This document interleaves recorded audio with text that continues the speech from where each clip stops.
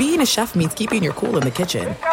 And with Resi Priority Notify and Global Dining Access through my Amex Platinum card, right this way. It's nice to try someone else's food for a change. That's the powerful backing of American Express. Terms apply. Learn more at americanexpress.com/withAmex. At Bet365, we don't do ordinary. We believe that every sport should be epic. Every home run, every hit, every inning, every play. From the moments that are legendary to the ones that fly under the radar. See for yourself when you sign up today and get $150 in bonus bets when you bet just $5. Whatever the sport, whatever the moment, it's never ordinary at Bet365. 21 plus only. Must be present in Ohio. If you or someone you know has a gambling problem and wants help, call 1-800-GAMBLER. Terms and conditions apply.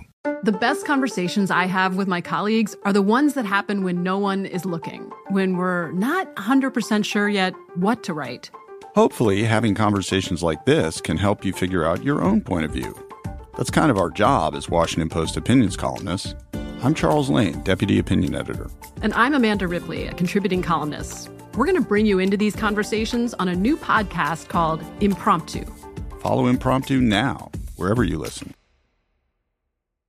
Xfinity has free premium networks for everyone this month, no matter what kind of entertainment you love. Addicted to true crime? Catch killer cases and more spine-tingling shows on A&E Crime Central. Crave adventure? Explore Asian action movies on Hi-Ya. Searching for something extreme? Check out skating, snowboarding, and more on Fuel TV Plus, the global home of action sports. And find crowd-pleasing bops on iHeartRadio's Hit Nation playlist. There's new free shows and movies to love every week. Say free this week in your Xfinity voice remote. The 2021 MLB season is here, and although the seats may not be full, your bankroll has the chance to be. Greg Hoops Peterson has you covered for every game, every day this season, along with comprehensive analysis and angles for getting to the window while celebrating the walk-off winners and blown saves of what will be a wild season. Now it is time for the Baseball Betting Podcast with Greg Peterson. A warm and friendly hello. Welcome to lovely Las Vegas for the Baseball Betting Podcast. Myself, Greg Peterson.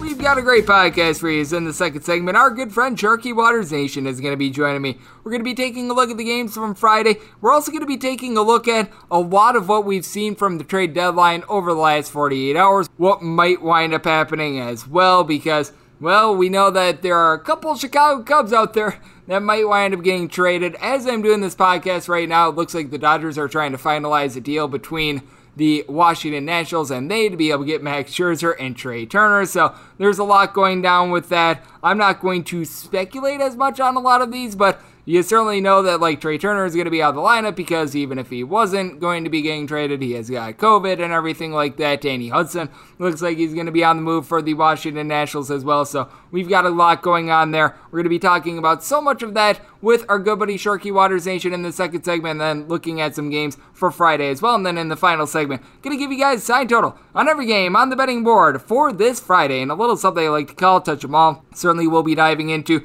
some of those player movements in the final segment as well when I do my game breakdown, so don't you worry there, because I know that a lot of the Twitter questions that came in is how is player X, player Y, player Z going to do at his new location? Well, you're going to be getting those answers in the final segment when I talk about the game breakdowns that we've all got for Friday. And if you do have a question, comment, segment idea, what have you for this podcast, you do have one or two ways to be able to find those in. First one is my Twitter timeline at JaronScorty1. Keep in mind the letters M, they mean does not matter, so as per usual, send these into the timeline. Other way is find an Apple Podcast review. If you rate this podcast 5 stars, it is very much appreciated, and then from there, you're able to send your questions, comments, segment ideas, what have you into there. Did not wind up getting in any Twitter questions today, but we certainly did have a great day of baseball on Thursday, so let's take a look back at it, try to find some trends, and try to get to know these teams a little bit better. What happened yesterday? Let's go around the bases and find out. It is the San Francisco treat that just keeps on giving. The Giants wind up getting a 5-0 win over the LA Dodgers.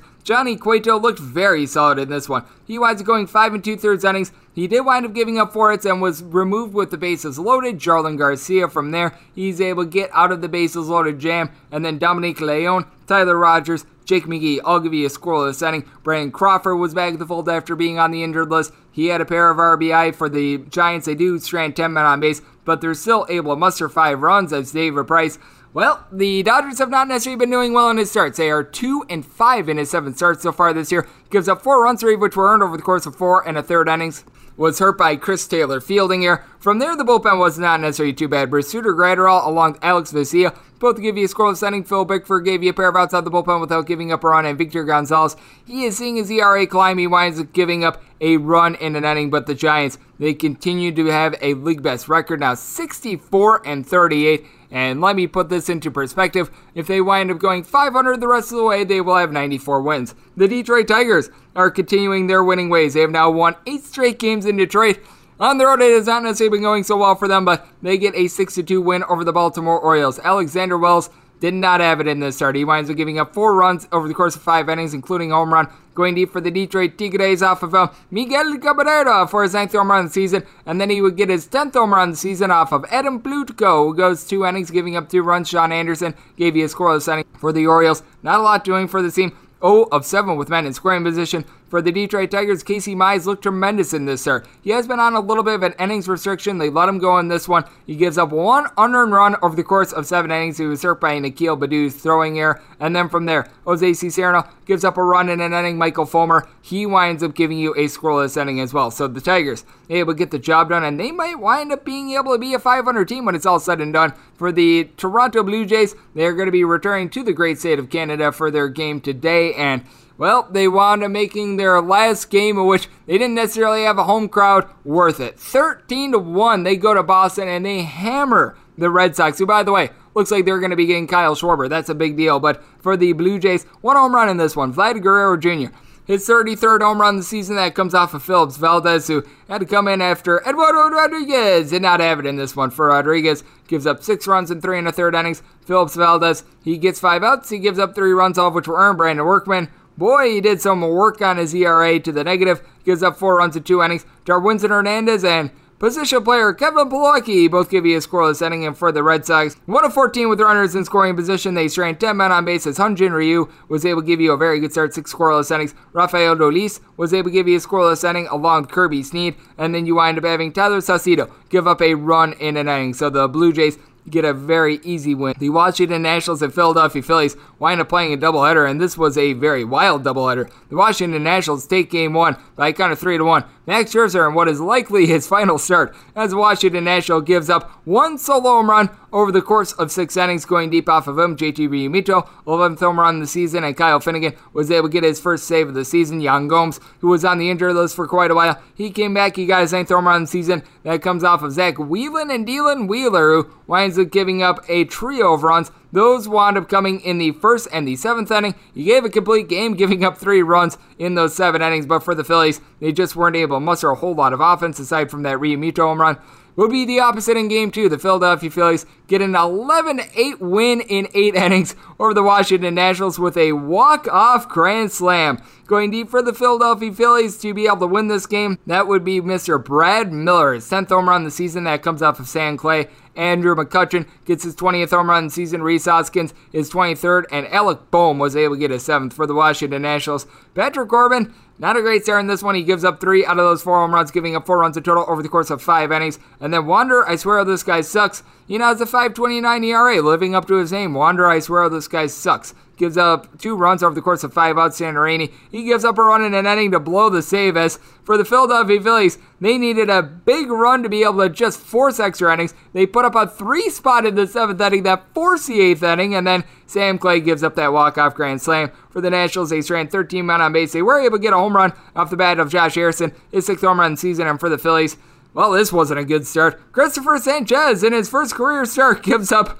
4 runs and got 1 out. I will tell you right now, that's not good. From there, Connor Brogdon, he gives you 5 outs. He gives up 2 runs, both of which were earned. Brandon Kitzler gives up an unearned run in 2 innings. And then Añel de los Santos, Hector Neris, J.D. Hammer, they hammer away with a scoreless inning for all those guys. Ranger Suarez does give up a run in his inning of work in the 8th, but that was the unearned run that starts on second base. So we certainly saw an interesting doubleheader out there in Philadelphia. The National League East in general has gotten very fascinating, as the Mets wind up losing at home to the Atlanta Braves by a count of 6-3. The Braves have not been above 500 for a single day all year, and yet here they are 4 games back with the Mets, who are now 32-18 at home. They've been very good at home, not so great on the road for the Metropolitans in this one. Pete Alonso got his 23rd home run of the season. That comes off of Drew Smyly, who was not necessarily too long for this game. Gives up 3 runs, including that homer over the course of 4 innings. From there, the bullpen went to work. Luke Jackson, Will Smith, Jesse Chavez. I'll give you a scoreless inning. Tyler Mansick, 2 scoreless innings. And for the Atlanta Braves, you get a trio of home runs. Austin Riley goes deep off of Taijuan Walker for his 21st home run of the season. Abraham Almonte, his 5th home run of the season, also off of Walker. And then Jersich Familia, Spanish for blown save,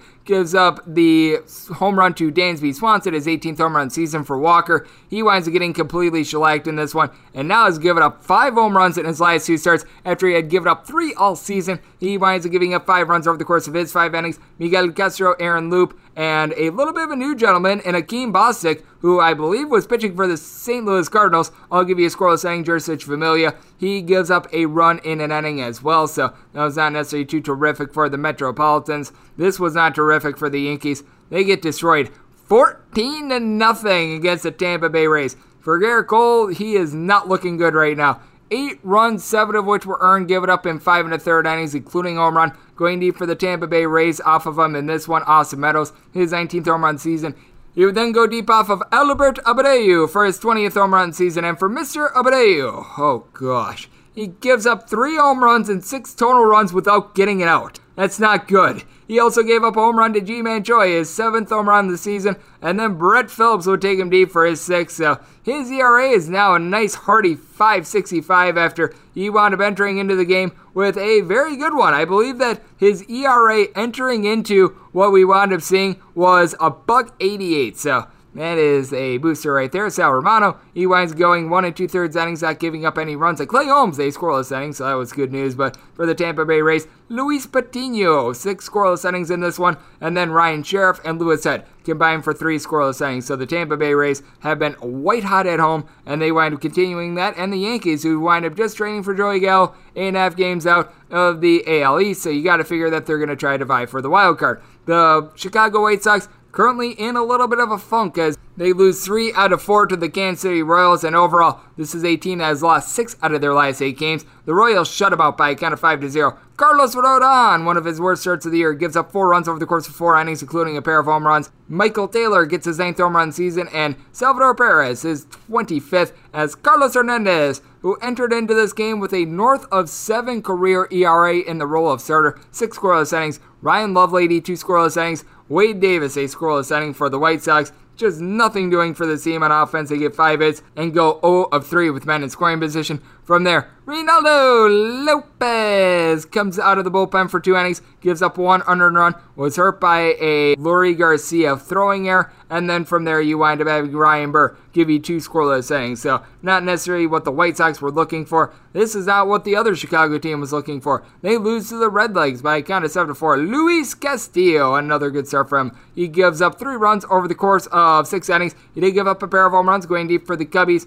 Patrick Wisdom, his 16th home run season. It's still amazing that he's getting a home run every 10 or so at bats. Wilson Contreras also goes deep off of him, his 17th home run of the season. And when it was too little too late, Ian Apapare was able to get his 10th home run season. That comes off of Heath Embry. Embry gives up 1 run in his inning of work. Michael Givens, Brad Brock, they give you scoreless innings out of the bullpen. And Joey Votto, this man is white hot. He has gotten 8 home runs in his last 6 games, at least 1 home run in each out of his last 6. He winds up teeing off on Alec Mills, who gives up 4 runs, 3 of which were earned over the course of 6 innings.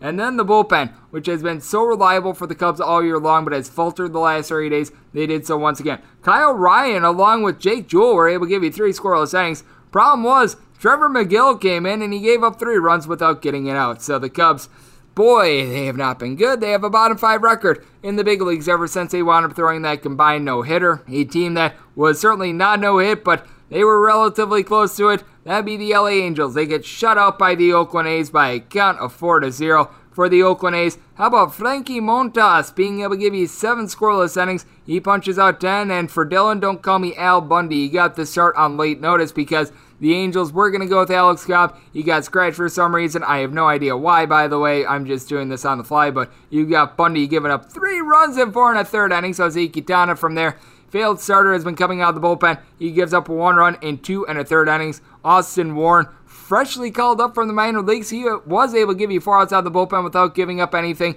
Mike Myers winds up giving you a scoreless inning as well. And for the Oakland A's, coming out of the bullpen was Sergio Romo and Lou Trevino to be able to stem the tide. And for the Colorado Rockies, this is a team that they just continue to not muster anything. They get shut out by the San Diego Padres. The difference maker in this one, a Fernando Tatis Jr. double. He was able to get his 70th RBI of the season. And for Joe Musgrove, he was tremendous. 7 innings, 11 punch-outs. Drew Pomeranz was able to give you a scoreless inning out of the bullpen as well. And for the Colorado Rockies, you were able to get a very good start out of Kyle Freeland. He gives up 1 run over the course of 6 innings, and he has really been able to do a good job recently after he wound up having a north of 9 ERA in his first 5 starts of the season. This is a guy that he's now given up 1 run or fewer in now 5 out of his last 7 starts. I think that he's given up like a grand total of 9 runs in that time span. He has actually been very good, but the team around him didn't do anything. Ulysses Chacin was able to give you a scoreless inning. Daniel Bard was able to stem the tide as well, but for the Colorado Rockies, just nothing doing on offense.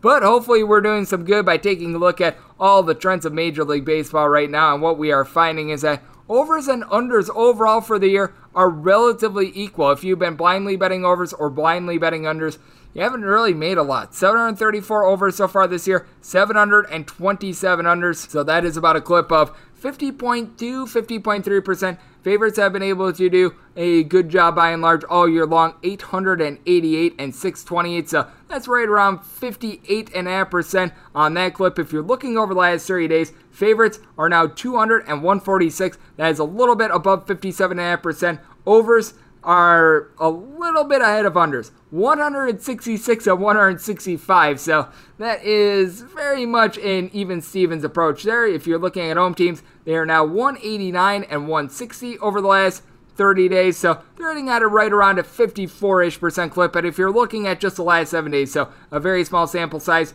overs are right now behind unders, as we have seen 40 overs and 48 unders the last 7 days, and favorites in that time span 52 and 41. So that's what we all saw from Major League Baseball on Thursday, and that's what we're all looking at right now when it comes to trends. Now let's take a look at everything that we have seen from the MLB trade deadline, what we might see moving forward, and just take a look at some of the games for Friday with our good buddy Sharky Waters Nation. That chat is on the other side right here on the Baseball Betting Podcast with myself, Greg Peterson.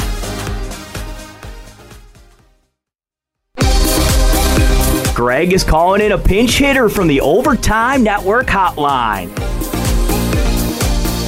We're back here in lovely Las Vegas for the Baseball Betting Podcast. Myself, Greg Peterson. It is great to be joined by our guest, as it is Sharky Waters Nation who's joining me on the podcast. Man does an absolutely terrific job. He does more of a basketball show / podcast with J Money Is Money. He takes a look at the baseball betting board every single day. Does a great job there. He does some work with the Dad Bods podcast as well. Man does a little bit of everything. He posts out videos pretty much on a daily basis, if not a bi-daily basis. You're always able to catch his great work on Twitter, and to be able to find that is at Sharks N Sports. That is the word Sharks, the letter N, and then the word Sports, as it is Sharky Waters Nation joining me on the podcast. And my friend, always great to have you aboard. Thank you so much for joining me. Well, thanks for having me, Greg. And we find ourselves here. The trade deadline is July 30th. As you mentioned, the NBA is going nuts as well with the NBA draft and all sorts of roster moves and trades going down. As a sports fan, as a prognosticator, as a commentator, this is pretty much what you love, right, Greg? This is incredible stuff. Oh, yeah. Typically, when you're in late July, early August, it's pretty much your dog days. There's not a whole heck of a lot going on. Not here in 2021. And then you're going to have Summer League going down in the NBA relatively soon.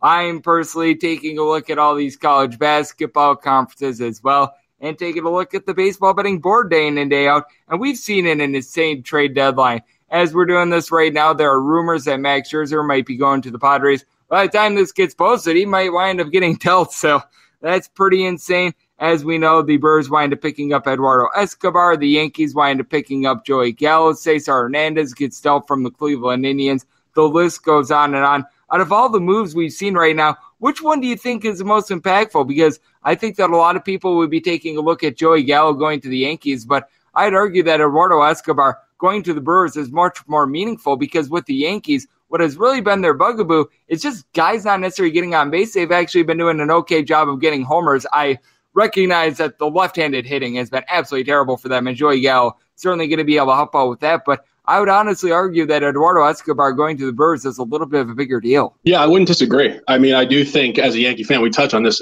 every time I come on here, and so blessed to do it. They are always so unbelievably heavy with the home run ball. Of course, the lefty batter is huge. I mean, you look at Brian Cashman and you say to yourself, okay, going off the record months ago, years ago, when you put together a lineup, how do you just leave left-handed batters off the lineup, particularly in Yankee Stadium with that short porch in right? Out of the box, one of the biggest points on that is the short porch in right. Joey Gallo should go nuts, even if he still continues to bat in the 220s. You're going to see a lot of home runs, particularly with, the rewound ball after the All-Star break here. Escobar going over to the Brewers, integral. See a nice buy from the Diamondbacks. And, you see great home run numbers, RBI numbers, and a solid average there. And I think the Brewers have had issues going back the last couple of years, a little bit of run-scoring droughts left, right, and center. And I think he's definitely a great addition that should hopefully make their lineup a little more consistent. With the Milwaukee Brewers, they've got so much frontline starting pitching at this point as well, because when you've got that three-headed monster of Freddie Peralta, Corbin Burns, who's going to be on the mound on Friday along with Brandon Woodruff, that is good enough in any series to at the very least give you a puncher's chance, because as we know,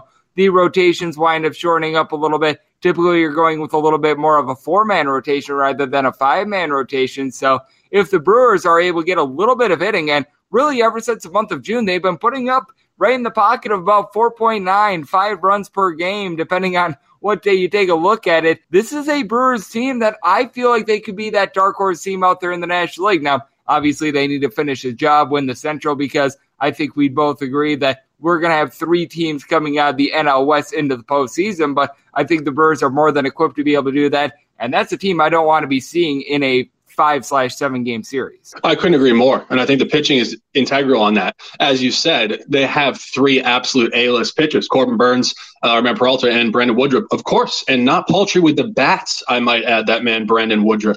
And yeah, of course, you go to the NL West, we're going to get 3 out of there. And you look at their pitching staffs, I wouldn't say any of those teams really have a top 3 that do match up with the top 3 of the Brewers. And you get 3 ace starts, you potentially sweep 3-1, 3-2, 4-2, that type of game. I mean, all of us that watch baseball religiously know that the product in the playoffs is usually vastly different, much tighter, lower scoring, more tedious, but a totally different product. I couldn't agree more. I wouldn't have said that coming into the campaign. I was not particularly bullish on the Brewers, and I also thought the NL Central was just all over the grid. I didn't really know what to expect from the Cubs, Cardinals, or Reds, and you've seen the worst of the worst, really, from the Cubs and the Cardinals coming in here the last month. And I just think that it's really separating, and you're going to have an absolutely incredible watch coming into the division series with the Brewers versus whoever they end up playing. And being someone that was born in the great state of Wisconsin, I can tell you right now, I didn't necessarily know what to expect out there in the NL Central. I thought that it was going to be a tightly knit group. The Chicago Cubs were looking good when they wound up getting that combined no-hitter in late June. Ever since then, they've been in the bottom 5 of the big leagues. The Cincinnati Reds had a golden opportunity going out of the All-Star break to be able to get within 1 game of the Milwaukee Brewers if they would have been able to sweep that series. Instead, they got swept, and now the Brewers putting themselves in very good footing, as we do have Sharky Waters Nation joining me on the podcast. And I think that that's really interesting to take a look moving forward, because we do have some teams and some guys that have really been able to step up. And as we know, the biggest surprise so far this year in Major League Baseball, the team with the best record, the San Francisco Giants, they're going to be facing off against the best team in the American League on Friday. This is a real treat, as you've got Kevin Gausman going for the San Francisco Giants. Framber Valdez is going to be going for the Houston Astros. I don't know about you, but I just still question the fact that the Giants are getting no love whatsoever when I take a look at this one. You've got the Giants anywhere between minus 105 and minus 109. So this is a relatively pick'em game. Not sure how you take a look at this one, but the Giants coming off of taking 2 of 3 from the Dodgers. And for those that are wanting to make a case against the San Francisco Giants, they are now 8-4 in their last 12 against the LA Dodgers. They've done relatively good against the Padres as well, so they've been doing it against good competition. When you take a look at their metrics, are right where they should be. And the Astros, as we know, best offense in baseball. They've been able to do an amazing job there, and Valdez has been one of their most reliable starters. So I think that this is going to be a treat of the series. I think that this is going to be a fantastic game on Friday. Yeah, I couldn't agree more. And they've surprised me time and time again.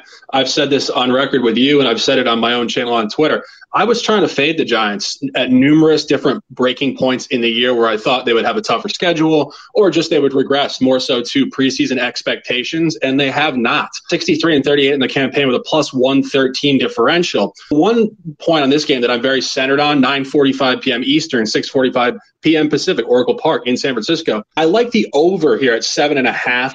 And I think really what you're looking at here is Framber Valdez came out in this season off of an injury in May and was very, very good. Way too good, if I might add. And you look at the other side of this game, you look at Kevin Gausman. I would say he was way too good for a period of time, an elongated period of time, if you will. And I think both pitchers are showing signs the last 3 or 4 games of being more pedestrian. And I don't necessarily think they're going to bounce back to being just unequivocal ace quality in this matchup. As you did mention, the Astros, the best offense in baseball. At 7.5 here, crossed with some peripherals, which I won't go into too much detail and bore every listener in the United States and the world. I do think this 7.5 has a lot of agreeability on an over. Yep, I'm right there with you. Once you get up to 8, then I think it's a little bit more of a roll of the dice, but at the 7.5 that we're seeing as we're recording this, I am certainly right there with you, as we do have Sharky Waters Nation joining me on the podcast, and a team that I know that you're interested in, I am interested in them as well. That'd be the LA Angels. They are going to be playing us to the Oakland A's. An Oakland A's team that,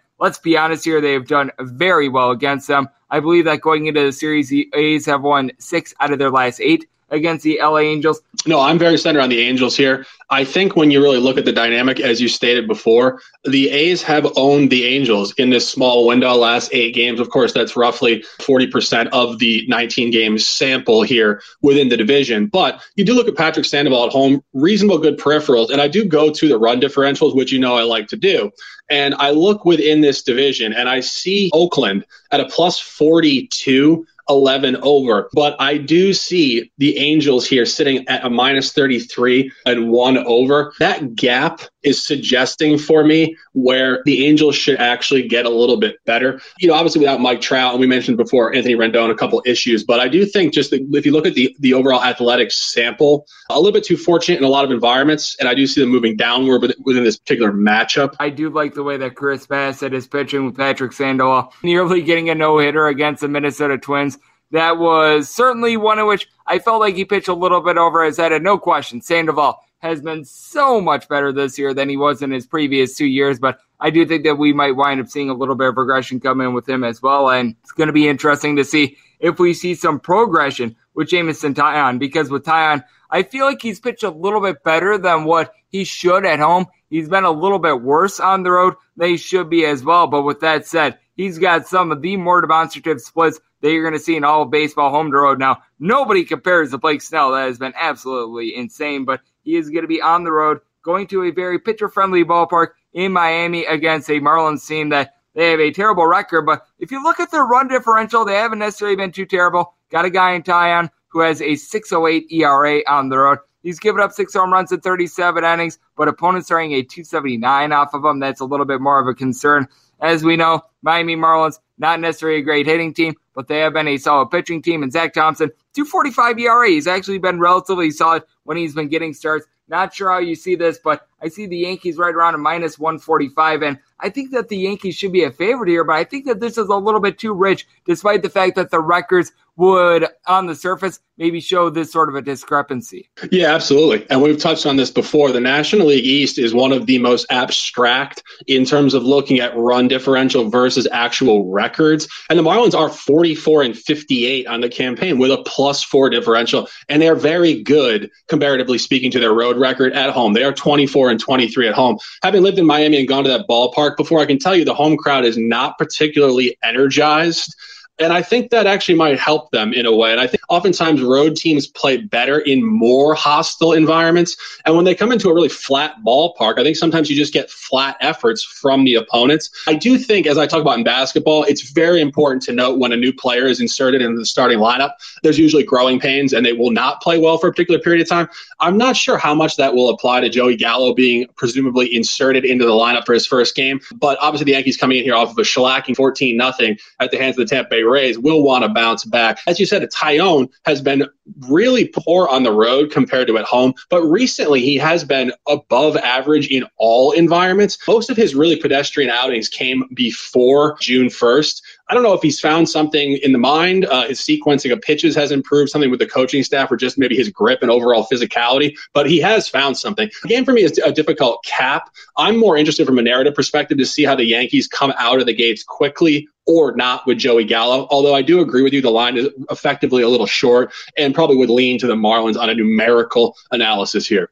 Yeah, I think that this is a spot in which the Yankees, like I said, they should be a little bit of a favorite. I just don't know necessarily how much Gallo's going to be able to do for the Yankees because he is so much of an all-or-nothing hitter. He's either going to give you a home run or he's going to give you a strikeout. There's really not too many singles in which he winds up getting on base and then someone winds up driving him in. So that is going to be something that I'm going to be watching for. And Mr. Sharky Waterzation, is there anything else that you're really looking for on this Friday card / players that might wind up getting moved? Because obviously when it comes to sports betting, we're taking a look at just individual games, but I do think that in the bigger picture as well, what we wind up seeing at the trade deadline is massive as well, and we can be sure that there are going to be a lot of big moves on Friday. Oh, no doubt. And we were just speaking off the record about Max Scherzer potentially being moved. Of course, he did say does not want to go to New York, and I know New York Yankees fans were not particularly enthused about that. But if he does end up with San Diego, that bolsters them to a whole other level. Of course, we were just talking about the Brewers having a top three. The top three for the Padres have been, I think, more inconsistent than the Padres front office would have liked.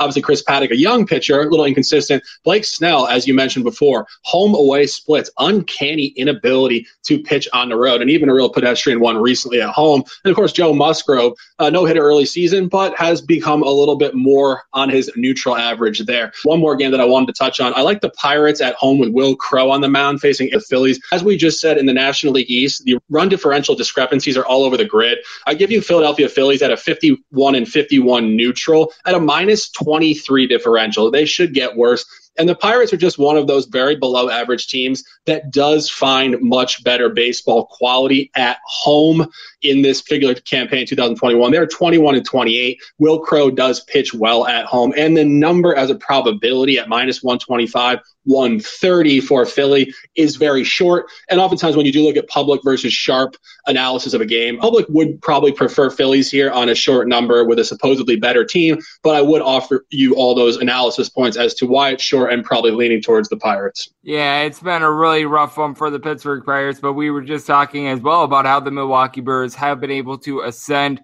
with their lineup, and obviously the pitching has been lights out for them as well. And the Philadelphia Phillies didn't necessarily look good against a Washington Nationals team yesterday, in which is dealing with a whole bunch of COVID-19 concerns, but a man in which has absolutely no concerns whatsoever, because day in and day out, he just puts in absolutely tremendous work. He does a great job of looking at baseball. He does a great job of looking at the NBA. NBA draft just wound up wrapping up. Did a great job with that. He's getting prepared for all the action on the gridiron. That'd be you, Sharky Waters Nation. Let the good people at home know what you've all got going on right now and in future weeks as well, since I know that you're going to be very busy in the coming months when it comes to the NFL and college football season, and just how people can get your work in general. Absolutely. It's Sharks N Sports, letter N, capital, one word on Twitter. I want to give a shout out to Greg Peterson. I say a pro's pro, and I truly mean that. You go on here, you put a lot of content and work in, over an hour a day. That takes more work than the average listener really knows about. And ultimately, I'm going to be working in the NFL this fall. I'm going to be doing Sunday shows on YouTube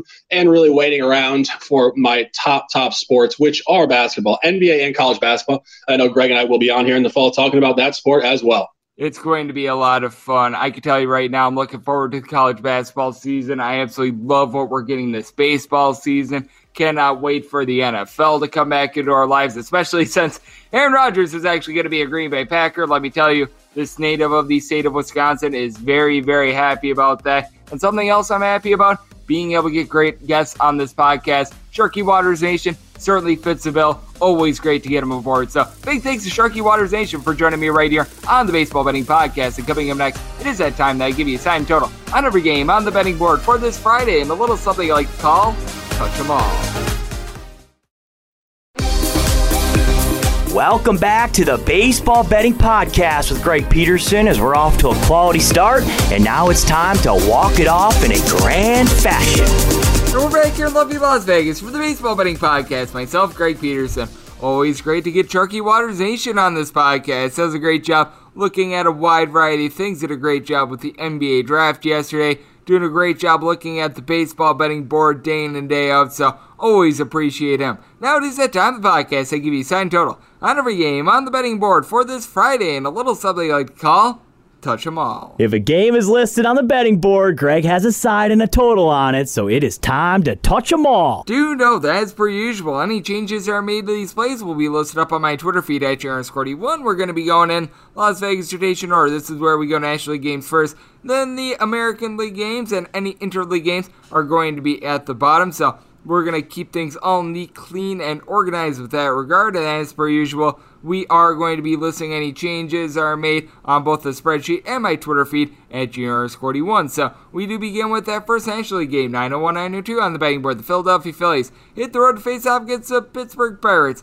One William Cano is going to be going for the Buccos. Vince Velasquez is on the bump for the Philadelphia Phillies, who find themselves between minus 130, minus 135 favorites, plus 115 to plus 122 is what you're going to get the Pirates at. Your total on this game is 9. Under is anywhere between minus 105, minus 110. The over is anywhere between minus 110 and minus 115. For Velasquez, he has been so much better at home than he has been on the road, but you take a look at this Pittsburgh Pirates team. Now, I do recognize that the Milwaukee Brewers have been able to do a very good job recently. They wind up picking up some good bats, but they got destroyed just throughout that entire series. This is a bunch in which they've lost each of their last 4 games by multiple runs, and now a team that was in the bottom 5 with regards to runs per game is without the National League leader in hits, and Adam Frazier as he wound up getting traded. Now, you got a couple guys who are able to get on base for you. Ben Gamble, Wilmer Defoe, along with Brian Ace, in between a 250 and a 275-ish. You've got Brian Reynolds, who's been able to do a tremendous job for the team, hitting above 318 home runs, but then from there, you pretty much have nobody else that you really want any part of. You've got Michael Perez, Phillip Evans, Gregory Polanco, Rodolfo Castro, Kaye Tom. List goes on and on of guys that have not necessarily been able to do great. John Nogowski is someone that's hitting right around 280, but a small sample size there. And this is a Pittsburgh Pirates bullpen that has actually been relatively solid so far this year, but Kyle Crick is currently on the injured list. You have been able to get quite a bit of something out of guys like Jason Shreve, Richard Rodriguez and company, but you can tell that these guys are just getting used up, and they trot out there a guy in William Crowe that has not been able to give you tremendous length. 5 1/3 innings or fewer in pretty much all but one of his starts so far this year. A gentleman that is allowing in the pocket of about 2 home runs per 9 innings, 4.3-ish walks per 9 as well, so that has not necessarily been great for him, and he has not necessarily been better at home than he has been on the road. On the road, a 6.17 ERA, at home a 5.58, 0-4 record at home, and he is allowing at home north of 2.5 home runs per 9 innings. Meanwhile, you do take a look at what you're able to get on the other side for Mr. Vince Velasquez. It has not necessarily been too terrific, and ESPN is showing Aaron Supernola for this game. I think that it's going to be Mr. Vince Velasquez. You wind up having a little bit of a change there, but for him, he has been someone that has certainly been giving up the deep ball. As you take a look at it, he has given up at least 2 home runs in now 3 out of his last 4 starts. Overall, 7 home runs given up in the month of July,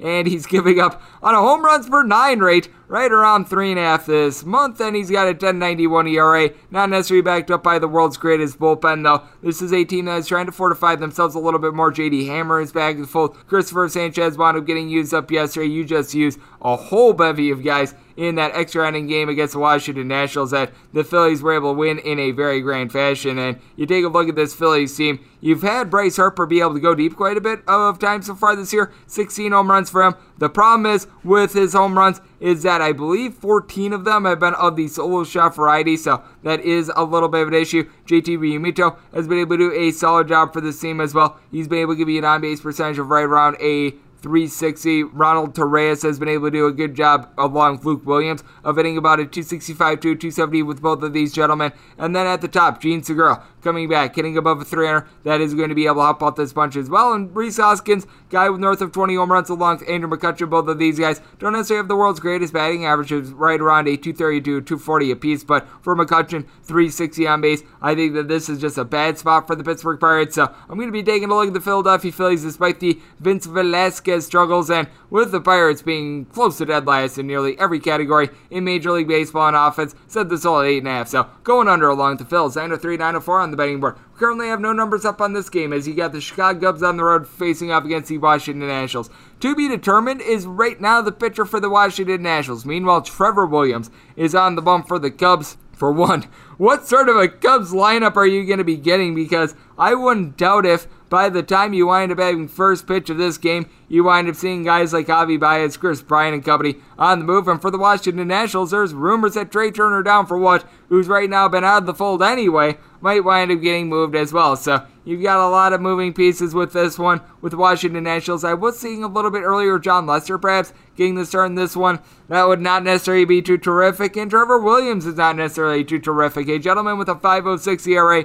You take a look at what he's done on the road so far this year. It's absolutely terrible. 7.88 ERA across 6 starts. He is allowing right around 2 home runs per 9 innings. Opponents are getting a 3.43 off of him on the road. And then you do take a look at the Washington Nationals. Got to figure that Trey Turner down for what is not going to be in the fold. You've got Alcides Escobar, though, sitting at 270. Juan Soto is not getting moved at the trade deadline. I can assure you of that. He's got 7 home runs since the All-Star break, though, and this is someone that has been able to do just a really good job of being able to reach base, right around a 425 on base for him. Josh Harrison has right around a 360 on base. You've had a little bit of something out of the outfield at Yadiel Hernandez. He's hitting a 265, a little bit of an underrated guy. It looks like you're going to be splitting time with Yan Gomes and Trace Barrera at the catcher spot. Both of these guys have been able to hold down the fort. And with the Washington Nationals as well, they have been dealing with their COVID-19 outbreak. So you are noticing a couple of, I guess you could call it off-the-wall pitchers. Andres Machado is back up at the big league level. You're probably not going to be having the services of someone like a Sam Clay in this contest, which that's not necessarily much of a downgrade either. The Washington Nationals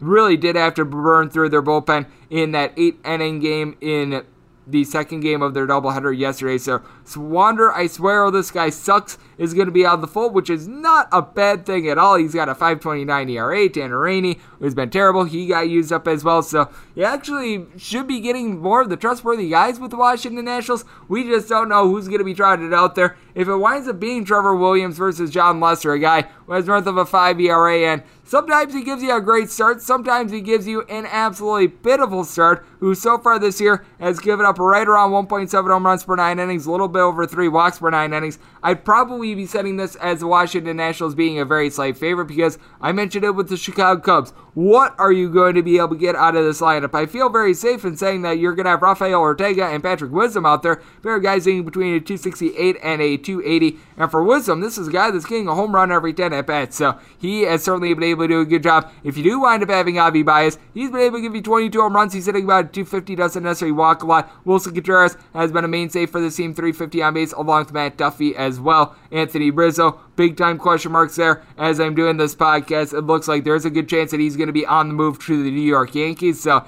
at this point, I'm considering him as good as gone and not in the fold. So probably would be saying the Washington Nationals as a very slight favorite. And with this total, we'll be looking at a 9.5 or lower with the over 10 or higher at the under if you do wind up getting Lester versus Williams. Initial thoughts there. Check back in the morning my Twitter feed at JairusCordy1 because we've got a lot of moving parts there. 9-5, 9-6 is the New York Post play of the day. You got the New York Metropolitans playing host to the Cincinnati Reds. We are on to Cincinnati, and they're on to Sonny Gray getting the start. Meanwhile, Carlos Carrasco is going to be going for the New York Mets. He's making his season debut, and in his season and Mets debut, is finding himself between a minus 119 and minus 125 favorite. Meanwhile, if you're taking a look at the Red Legs, anywhere between plus 105 and plus 114 is your price here. 8.5 is your total. Overs between minus 110 and minus 120. The unders anywhere between even and minus 110. Seeing straight 9 out there as well. That under is minus 120 and the over is even. Did not really like what I wound up seeing in Carlos Carrasco's rehab. He wound up making 3 rehab appearances between, I believe it was single A and triple A,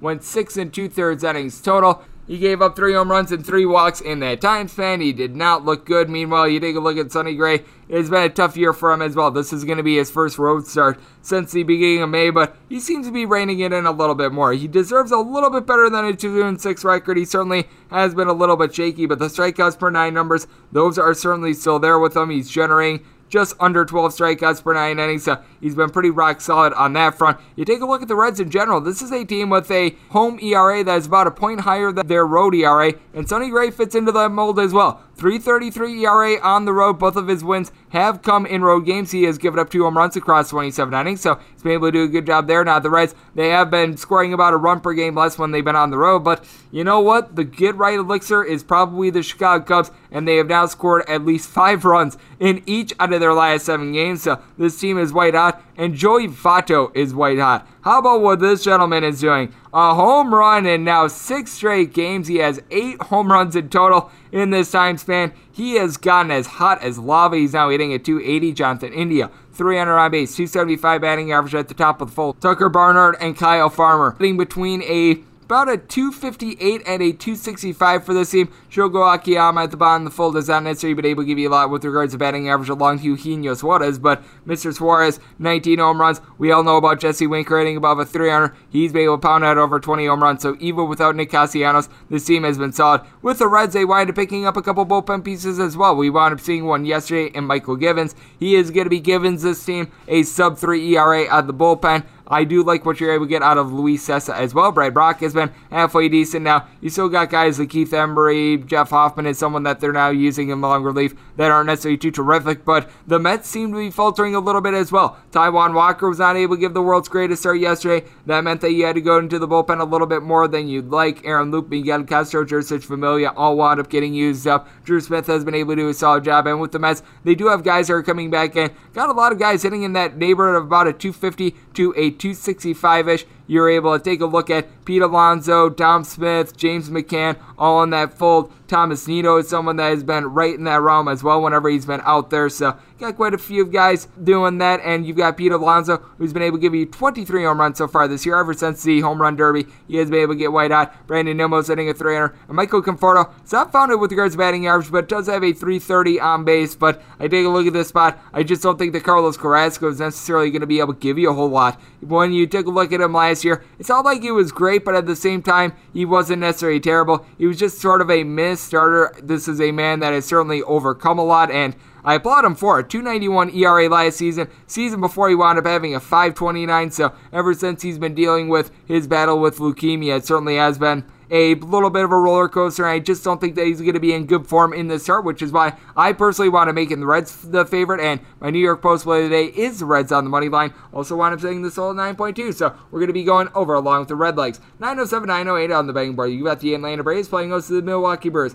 One Corbin Burns going to be going for the Brew Crew. Tuki Dusada is going to be on the bump for the Atlanta Braves. Only DraftKings at Westgate currently have a number on this game. Brewers anywhere between minus 110 and minus 122 favorites. With the Braves, shop around because DraftKings has minus 110, plus 112 at the Westgate. 8.5 is your total. Under is minus 115 on the juicy. Over is minus 105. For Mr. Burns, he has been doing an absolutely terrific job of not allowing guys to be able to take him deep. 3 home runs in over 100 innings so far this year, so he has done a nice job of being able to come in and be able to hold down the fort. He's facing off against an Atlanta Braves team that they have not been above 500 for a single day all season long. Now, you do have Ozzie Albies and Freddie Freeman. A pair of guys are able to match in the middle of the lineup with Ozzie Albies, 17 home runs, right around a 500 slugging with Freddie Freeman, 290 batting average, 23 home runs, right around 60 RBI, 390 on base, so he's been able to find it. Austin Riley has been able to do a great job as well. He's north of 20 home runs. Guillermo Heredia has been able to give you a little bit of something, giving you a 323 on base. And then you've got Jock Peterson,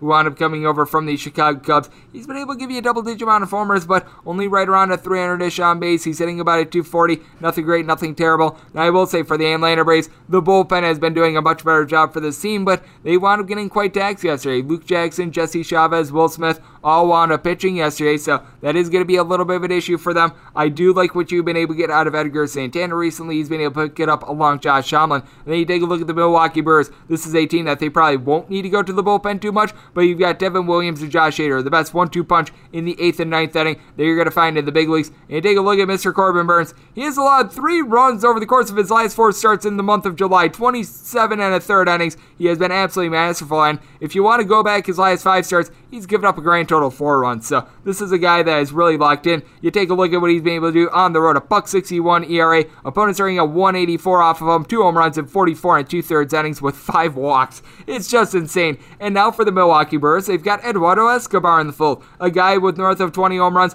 That'll be able to fortify this team a little bit more. And then got a trio of guys hitting between, I would say, about a 255 to a 267. Avisail Garcia, Willie Adames, along Tyrone Taylor, and for Adames, ever since he got to the Brewers, hitting more like a 280, double-digit amount of homers for him in a Brewers uniform. Avisail Garcia, he's been able to go deep 17 times. Got to figure that Christian Yelich is going to be out of the fold due to COVID, but he hasn't been able to do anything with the team whatsoever. Meanwhile, Colton Wong, whenever he's at the leadoff spot, the Brewers just seem to be better. This is a Brewers team that ever since the beginning of the month of June, averaging right around 5 runs per game. You still have Luis Urias at your disposal as well, 335 on base, double-digit amount of homers. Lorenzo Cain is back, very good defender, 330 on base. So there's a lot to like with this Milwaukee Brewers team. Touki Toussaint, 2 very good starts so far this year. .32 ERA, deserves better than the 1-1 record he's deserved. He has won 13 2/3 innings in those 2 starts, but you take a look at how erratic he was last year, and just throughout his career, this is someone that I don't necessarily have a lot of faith in. Last season, he had a strikeout to walk rate of about a 1.9. That is his career numbers. He wound up posting up an 8.88 ERA.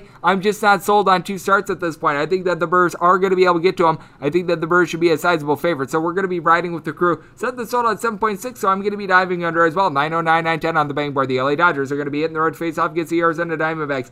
Zach Allen is going to be going for the D-backs. Tony Gonsolin is going to be on the boat for the Dodgers. Dodgers are finding themselves anywhere between a -174 and a -190. Meanwhile, if you're taking a look at the D-backs, anywhere between +159 and +165 is what you're getting on them. And for Zach Allen, he has been very good. About 85% of his career starts, he has allowed 3 runs or fewer. Things have not necessarily been so rosy for him this year, though. A lot of it is because he's backed up by a team that, let's call it what it is, they absolutely stink. He's got a 4.80 ERA. He's given up right around 1.3 home runs per 9 innings. And really the main thing for Zach Allen, the walks, 4.6 walks per 9 innings. That's a little bit of a concern. And for Tony Gonsolin, that's a concern with him as well. This is a guy that's giving out over 5 walks per 9 innings, but I will say this for Mr. Gonsolin. He has made 8 total starts and 1 long relief appearance for this team, and he has given up 1 earned or fewer in all but 1 of them. So he's been able to do a nice job there. This is someone that is doing a good job of being able to get some swings and misses as well, generating right around 11 punch-outs per 9 innings. You take a look at what he's been able to do on the road so far this year, and he's got a .98 ERA now in a small sample size, but you take a look at the Dodgers as well. What is hurting this team is that they're going to the bullpen for so many innings. It looks like they're going to be acquiring some starting pitching, but as it stands right now, you're having to rely upon someone like a Bersuter Gratterall, who wound up pitching yesterday, you can tell is clearly not right. You've got Phil Bickford, who has been able to do a solid job out of the bullpen, but he's starting to wear down a little bit as well. You've been able to get some good production out of guys like Blake Trine and company. And for the Dodgers, this is still a good lineup, but Mookie Betts being out of the fold, that certainly does hurt them. You've got A.J. Pollock, Albert Pujols, Justin Turner down for what? Max Muncy, Chris Taylor. I believe everyone other than Pujols, at least 13 home runs so far this year, but you had to give Billy McKinney quite a few starts recently due to the injuries. That's not necessarily a place where you want to be. Cody Bellinger is hitting a $160 for this bunch, but then you take a look at Mr. Turner down for what? 385 on base, 18 home runs. Max Muncy, he wound up missing a little bit last week due to paternity leave. He's got 22 home runs for the team, so by and large, you still have a lot of pieces that you're able to rely upon. And now for the Arizona Diamondbacks, you're without the only guy that was hitting for more than 10 home runs so far this year. The other guy with a double-digit amount of home runs, Josh Rojas, has been out of the fold due to injury. So you take a look at what they trotted out there against the Rangers on Wednesday. You had one guy in the lineup hitting above a 250 with David Peralta hitting at 253. Nobody with a double-digit amount of homers. This is a team that they do not walk a lot. They've got an absolutely terrible bullpen. Now, I will say Tyler Clippard, Joakim Soria, they're trying to turn back time. They're giving you a little bit of something along Jordan Manat Tipley, but I mean, when you got guys that started out the year as starters and are just being really twisted with whether or not they're going to be a long reliever or a starter, like a Jake Faria, like you even throw in there Matt Peacock, these guys just have absolutely no rhythm whatsoever. I think that this is a terrible spot for the Arizona Diamondbacks, and again, at this point, what is a good spot for the Arizona Diamondbacks? I wound up saying the Dodgers as a very sizable favorite. If you're taking a look at them on the run line, you're finding that anywhere between a -125 and a -130.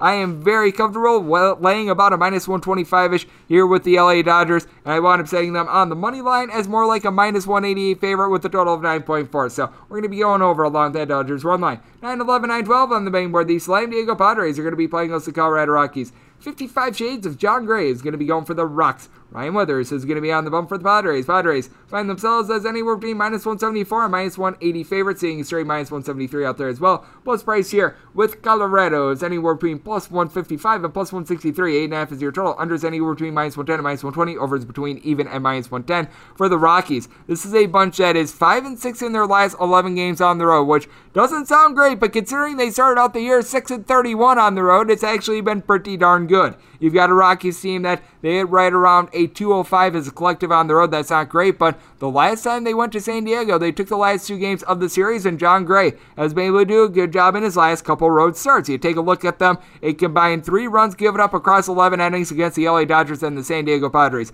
Those are not bum teams, ladies and gentlemen, so he's been able to do a good job there. You take a look at John Gray overall for the year, deserves a little bit better than the 1-4 road record. 4.43 ERA isn't great, isn't terrible. He's given up less than a home run per 9 innings. Now, opponents are going to get 282 off of him when he's on the road. At home, that's only a $1.69. I think that's going to even out a little bit. Meanwhile, you take a look at Ryan Weathers. Whenever this guy gets stretched out to, I would say, 5+ innings, it just has not gone well for him. He's really good in 3 to 4 inning doses, and with the San Diego Padres, this is a bunch in which they have been able to do a great job with their bullpen. Now, they've utilized their bullpen for the most/second most innings out there in the National League, but they've got a top 5 bullpen ERA out there in the league. Emilio Pagan has been getting hit around a little bit too much, but when you take a look at what you've been able to get out of someone like Pierce Johnson, that's very good. Sub-3 ERA. Austin Adams has been good for this team. You've even got someone like a Craig Salmon who's able to give you multiple innings. Sub-2.6 ERA. Mark Melancon leading the league in saves, so you've got a whole lot going on there. And then when you take a look at this Padres lineup, you wind up adding the National League leader in hits in Adam Frazier,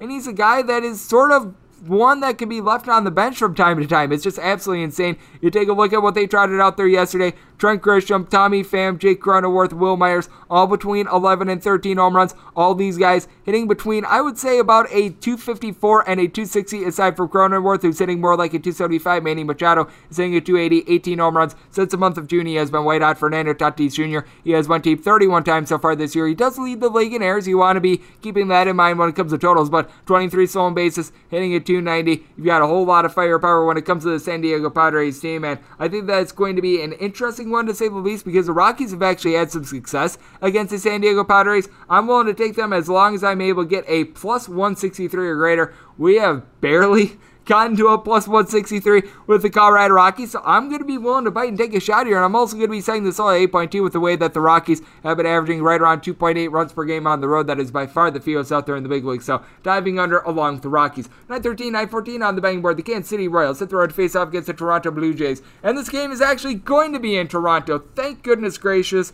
Ross Stripling going to be on the bump for the Blue Jays. Meanwhile, Daniel Lynch on the bump for the Kansas City Royals. Royals are finding themselves as big underdogs, anywhere between plus 170 and plus 177. Meanwhile, if you're taking a look at the Blue Jays, anywhere between minus 190 and minus $2. 10.5 to 11 is your total. On the 11, unders between minus 115 and minus 120. Overs between minus 105 and even. Under 10.5, overs between minus 110 and minus 120. Unders anywhere between even and minus 110. Ross Stripling has had a little bit of an up and down year. The deep ball has certainly hurt him, and he's gone up against the Kansas City Royals team that they're one of the bottom teams in the big leagues at being able to get home runs on the road, so that is something that is going to be in his favor, but still, he's given up right around 2 home runs per 9 innings, walks per 9 at right around 2.8. That's not necessarily too bad. He's given you 9.5 strikeouts per 9 innings, but you take a look at his counterpart, Mr. Daniel Lynch. He has made 4 career starts. He has allowed at least 3 runs in 3 of them. Now, he wound up throwing a gem against the Detroit Tigers his last time out, 8 scoreless innings. I think that was just the case, so the Detroit Tigers having a little bit of an off day rather than him actually being good now. This is someone that has not necessarily given up the deep ball as well with this high ERA. He's given up just 1 home run in his 16 innings, but you take a look at a team that you don't want to be facing if you're a young pitcher trying to build confidence. It is the Toronto Blue Jays, as this team is just full of landmines, including Vlad Guerrero Jr., a man with 33 home runs, north of 65 RBI, a 430 on base. He does a great job for you. Marcus Semien has 23 home runs. He's got about a 275 batting average. Bo Bichette along with Teoscar Hernandez. Pair of guys hitting north of a 290. Pair of guys with 15 plus home runs. Randall Grichuk has been able to leave the yard 19 times so far this year. Santiago Espinal hitting a 325. George Springer is all of a sudden starting to find it. He's got a 350 on base. And then you take a look at the flip side for the Royals. You've been able to get Salvador Perez going. He has had an amazing year. 25 home runs, 280 batting average, 65 RBI. And then Carlos Santana has right around, I would say, about a 350 to a 360 on base. A lot of guys hitting between, I would say, about a 265 to a 280 in this lineup as well. Nicky Lopez, Whit Merrifield, you're able to throw in there Ender Benintendi whenever he's been healthy. And so Roberto has fallen a little bit below that, but a lot of guys are able to give you a tad bit of something there. Jorge Soler has gotten white out as well. This is a man that was badly underachieving to begin the year. He's now been able to give the team 6 home runs in their last 8 games, so he is starting to improve for this team as well. But I take a look at the bullpen. Josh Shamount has certainly been faltering recently for this team. You've also got a guy in Richard Lovelady that I have absolutely no faith in whatsoever. Domingo Tapia, Kyle Zimmer. These are guys I don't necessarily think are going to be great. Scott Barlow and Jake Brents have been able to give you a tad bit of something, and when you take a look at the Blue Jays, this is a team that they're probably not going to be trading at the deadline for bullpen pieces because they wound up doing so earlier in the year, acquiring Trevor Richards from the Milwaukee Brewers, Adam Simber from the Miami Marlins, a pair of guys that have been very good out there in this bullpen. Ryan Baruki is able to give you a couple solid innings as well. Going to be interesting to see how they wind up using him moving forward. And Taylor Saucedo, right around a $1.50 ERA. So I like what these guys are able to bring to the table. I think that it should lead to the Blue Jays being a very sizable favorite. If you're looking at them on the run line, I'm seeing them anywhere between a minus 105 and minus 115. I was willing to lay up to a minus 115 with the Blue Jays on the run line, so I'm going to be biting on that. I want to making them minus 186 on the actual money line. Did set this all at 9.6. I do think that it is going to be a little bit of early game jitters for the Blue Jays because they are going to be in front of their home faithful, and this is a little bit more of a pitcher-friendly ballpark as well with the dome being on it, so I'm going to be going under along with the Blue Jays on the run line. 9:15, 9:16 on the betting board. The Baltimore Orioles hit the road to face off against the Detroit Tigres. Tyrik Skubal is going to be going for the Tigres. You've got our good buddy Matt Harvey on the bump for the Baltimore Orioles. 9.5 to 10 is your total. On the 10, over and under are both at minus 110. On the 9.5, over is between minus 110 and minus 115. Under is between minus 105 and minus 110 with the Orioles. Find them anywhere between plus 130 and plus 132 with the Tigers anywhere between minus 140 and minus 150. For Tyrik Skubal, he has been able to do a really solid job ever since he wound up having a terrible month of April in which I believe that he wound up losing all 5 of his starts, like in the actual decision. Not just the team lost it, he wound up getting the loss on the decision, so that was really bad. Ever since then, I believe that the team is 8-6 in his last 14 starts, so he certainly has been able to find it now. He is coming off a start in which was not necessarily what he was looking for, giving up 5 runs against the Kansas City Royals, and for that matter, he has given up at least 5 runs in 3 out of his last 4 starts, giving up 6 home runs here in the month of July across 4 starts and a 5.73 ERA this month. Prior to that, he wound up having a 3.3 ERA or lower in the month of May and June, so he was able to do that. And for Matt Harvey, he actually comes in really good form. Wound up pitching 6 scoreless innings against the Washington Nationals and the Kansas City Royals.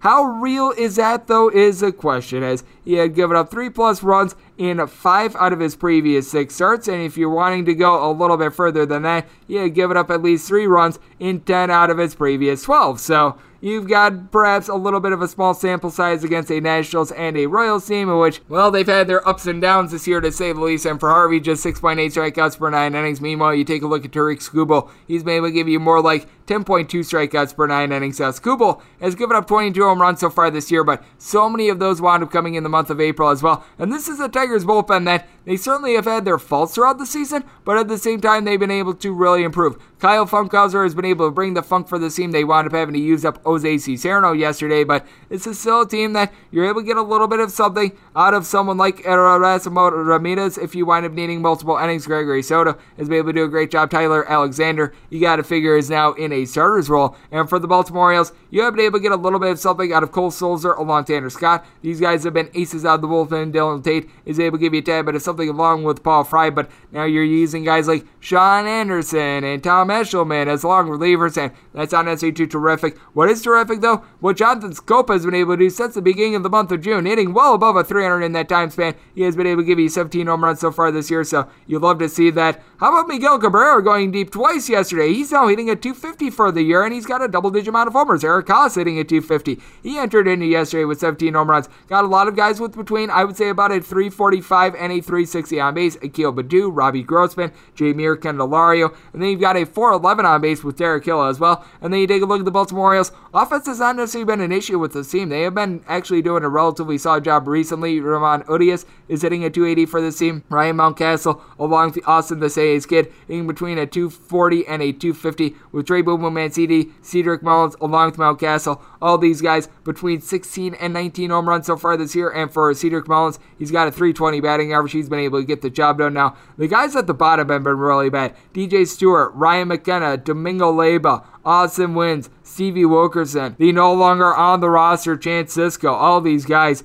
a 210 or lower, so it has certainly been a hot mess there. And I take a look at this, I do think that Skubal is going to be able to bounce back. I think that Matt Harvey's recent surge was a little bit of an admiration, so I set this all at 10.1. I want to make the Tigers a minus 183 favorite on the money line. If you're looking at them on the run line, you're going to be finding them right around a plus 125, even a plus 130. I am all aboard that. We're going to be taking the Tigers on the run line, and I'm going to be taking this total over 917, 918 on the betting board. The Boston Red Sox at the road to face off against the Tampa Bay Rays. Josh Fleming is going to be going for the Rays. Martin Perez is going to be on the boat for the Red Sox. Red Sox between plus 120 and plus 126 underdogs. If you're looking at the Rays, between minus 136 and minus 140 is your price. 9 to 8.5 is your total. On the 8.5, over is minus 120. The under is even. On the 9, over and under are both at minus 110. I take a look at this, and I think that this is a little bit too much love for the Tampa Bay Rays, a team that I really liked, but I was willing to take the Red Sox if I was getting anything above plus 120. Seeing that plus 126 makes me perk up a little bit, because you've got to be looking at Martin Perez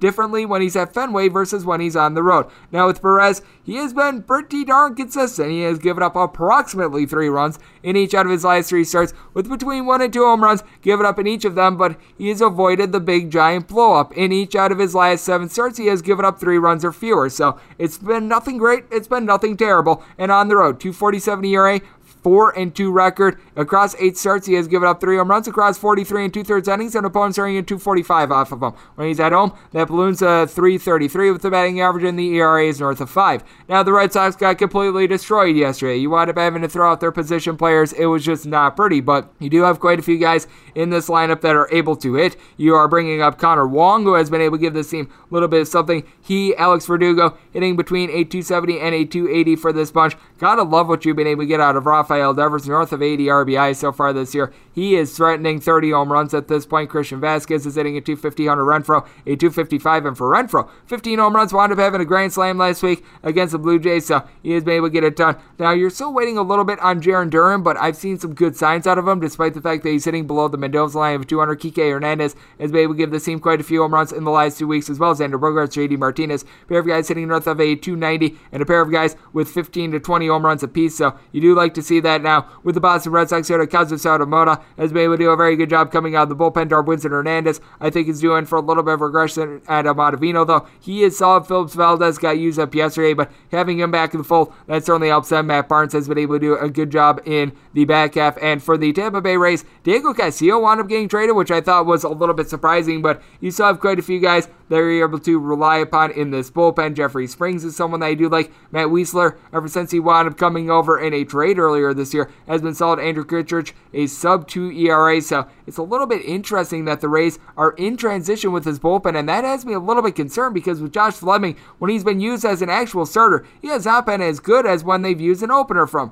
Last 2 times in which they've used an opener from, he has given up a combined 1 earned run in his last 6 innings. Meanwhile, the last 3 times he has been used as an actual starter, he has given up a combined 15 earned runs, and that is over the course of 14 2/3 innings. So he is vastly different in this role, and I think that it's really going to hurt him a little bit now with the Tampa Bay Rays. This is a team that they wanted putting up 2 touchdowns yesterday against the New York Yankees. I can assure you they're not putting up 2 touchdowns. Once again, you've got a pair of guys in Yandy Diaz along G-Man Choi in between a 253 and a 265. Pair of guys with an on-base percentage over 100 points higher than their batting average. Austin Meadows has been able to do a terrific job for this team. Now 20 homers. He has been able to supply north of 75 RBI, 243 batting average with 330 on base. Randy Arozarena is a guy that's sitting right around 260, 335 on base for him as well. Nelson Cruz on the floor for the team has been missing the last couple days, but they haven't needed him because you've got Mike Zunino along with Brandon Lau. Pair of guys that are not necessarily doing a great job with the batting average, but pair of guys with 19 to 22 home runs, so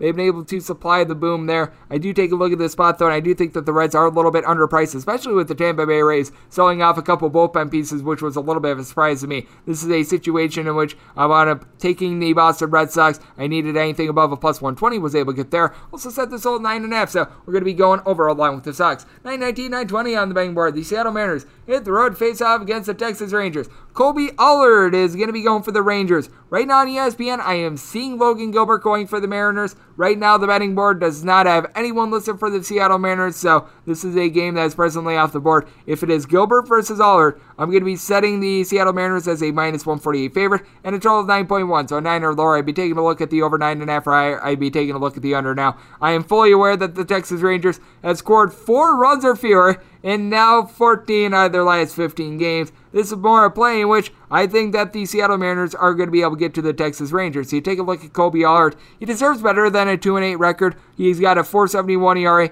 His home runs per 9, that is high. About 1.6 home runs per 9 innings. He's giving up south of 2 walks per 9 innings. But you take a look at the recent form, and he has given up at least 3 runs in each out of his last 5 starts. He has given up at least 4 runs in each out of his last 4 starts. In his last 2 starts, he has given up a grand total of 12 runs in 5 and a third innings and 4 innings across those 2 starts. So is that great? Oh no, by the way, he's given up 6 home runs in his last 3 starts. So this is not necessarily terrific. At home, he's been better than on the road. A 3.60 home ERA, a 6.06 road ERA, and he has given up 7 home runs in 40 innings at home with opponents sitting at 2.04. I think that he's been getting a little bit lucky with that regard. Meanwhile, you take a look at Logan Gilbert. The Mariners have won each out of his last 10 starts, which is just absolute magic. I have no idea how they're doing it, but he has went fewer than 3 innings in 2 out of his last 5 starts as well, which means that you're going to have to rely upon a bullpen that has been fortified a little bit. They do wind up trading away Kendall Graveman, but they have been able to add a couple other pieces, so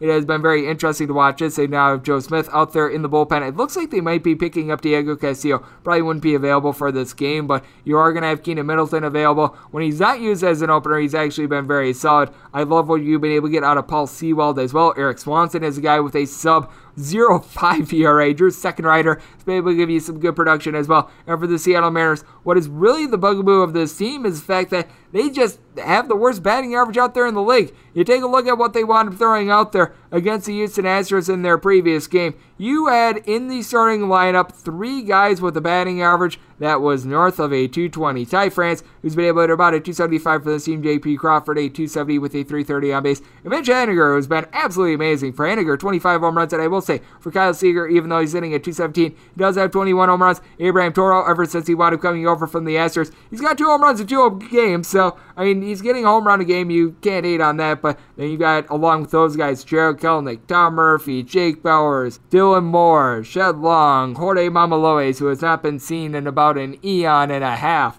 All these guys hitting a sub 220 for the team, so that is a little bit unsightly as well. But the good news is they face a Texas Rangers team that their top home run hitter in Adolis Garcia has hit about 6 home runs in the team's last 65 days. So it's not been going well from Isaiah Kiner-Falefa along with Adolis Garcia. You're able to throw in there Nate Lowe as well. Hitting between a 250 and a 260 for this team. Nobody else in the lineup in their last game on Wednesday against the Arizona Diamondbacks hitting above a 229 for the team. Charlie Culberson along with Andy Ibanez, both hitting at 229, but then you've got Eli White hitting below the Mendoza line of 200. You've got Jason Martin hitting a $137. Jose Trevino right around 225. David Dell has been a big disappointment, and for the Texas Rangers, this is a bullpen that is not necessarily too terrific, but able to get some good innings. Ian Kennedy, Brett Martin, Spencer Penn, these guys have been able to come in, but this is also a team that they've been making a couple trades as well, so they're a little bit depleted with that regard. So setting the Seattle Mariners as a sizable favorite, if it is Gilbert versus Allard, would be setting them at minus 148, and a 9 or lower would be taking a look at the over. 9.5 for higher would be taking a look at the under.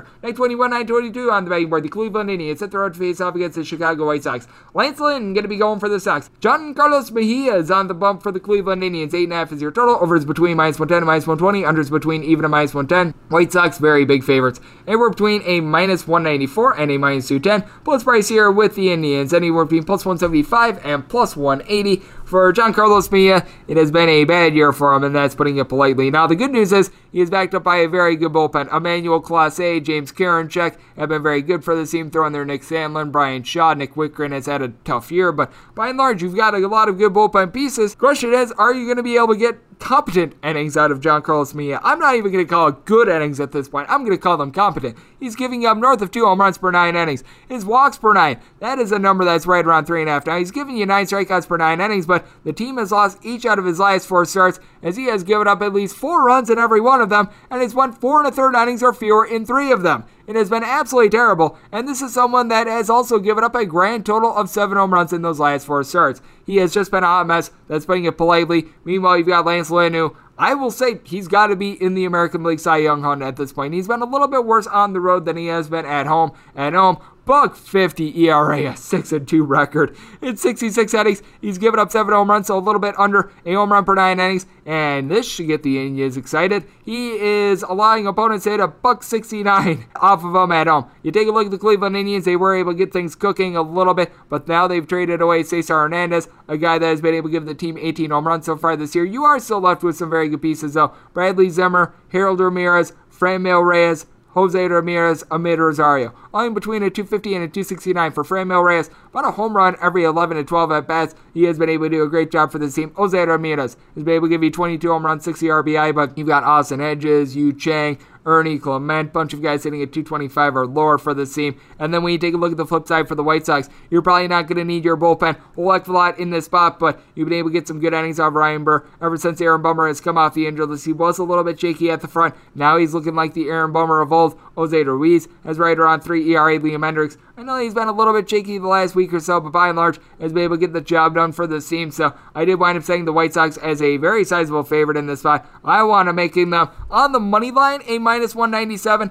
On the run line, I was willing to lay up to about a -125-ish with this team. Currently, I'm seeing that more around a -110, so we're going to be riding with that White Sox run line when it comes to the total set at 8.3, because I think that Lance Lynn going to be able to shut down the Cleveland Indians. So going under along with the White Sox run line, 923, 924 on the betting board. The Oakland A's hit the road to face off against the LA Angels. Patrick Sandoval is going to be going for the Angels. Chris Bassett as the hook, line, and sinker for the Oakland A's. A's are finding themselves as favorites here, anywhere between -117, -125. Meanwhile, if you're taking a look at the Angels, anywhere between +105 and +111, and your total on this game is 8.5. Over is anywhere between -110 and -120. The under is anywhere between even and -110. With Patrick Sandoval, he's coming off of that no-hit bid they wound up having against the Minnesota Twins, wound up falling just a couple hours short, but has been able to do a very nice job for the Sponge by and large. And then you take a look at Chris Bassett. This guy has been as steady as they come. A gentleman that has posted up a 3.46 ERA, 130 innings, so he's towards the top of the list. He's giving up right in the neighborhood of about a home run per 9 innings, 9 strikeouts per 9 innings as well. His walks per 9 is sub 2.5, so he's been able to do a great job. Now, on the road, he's been a little bit more shaky than at home, a 4.11 road ERA, but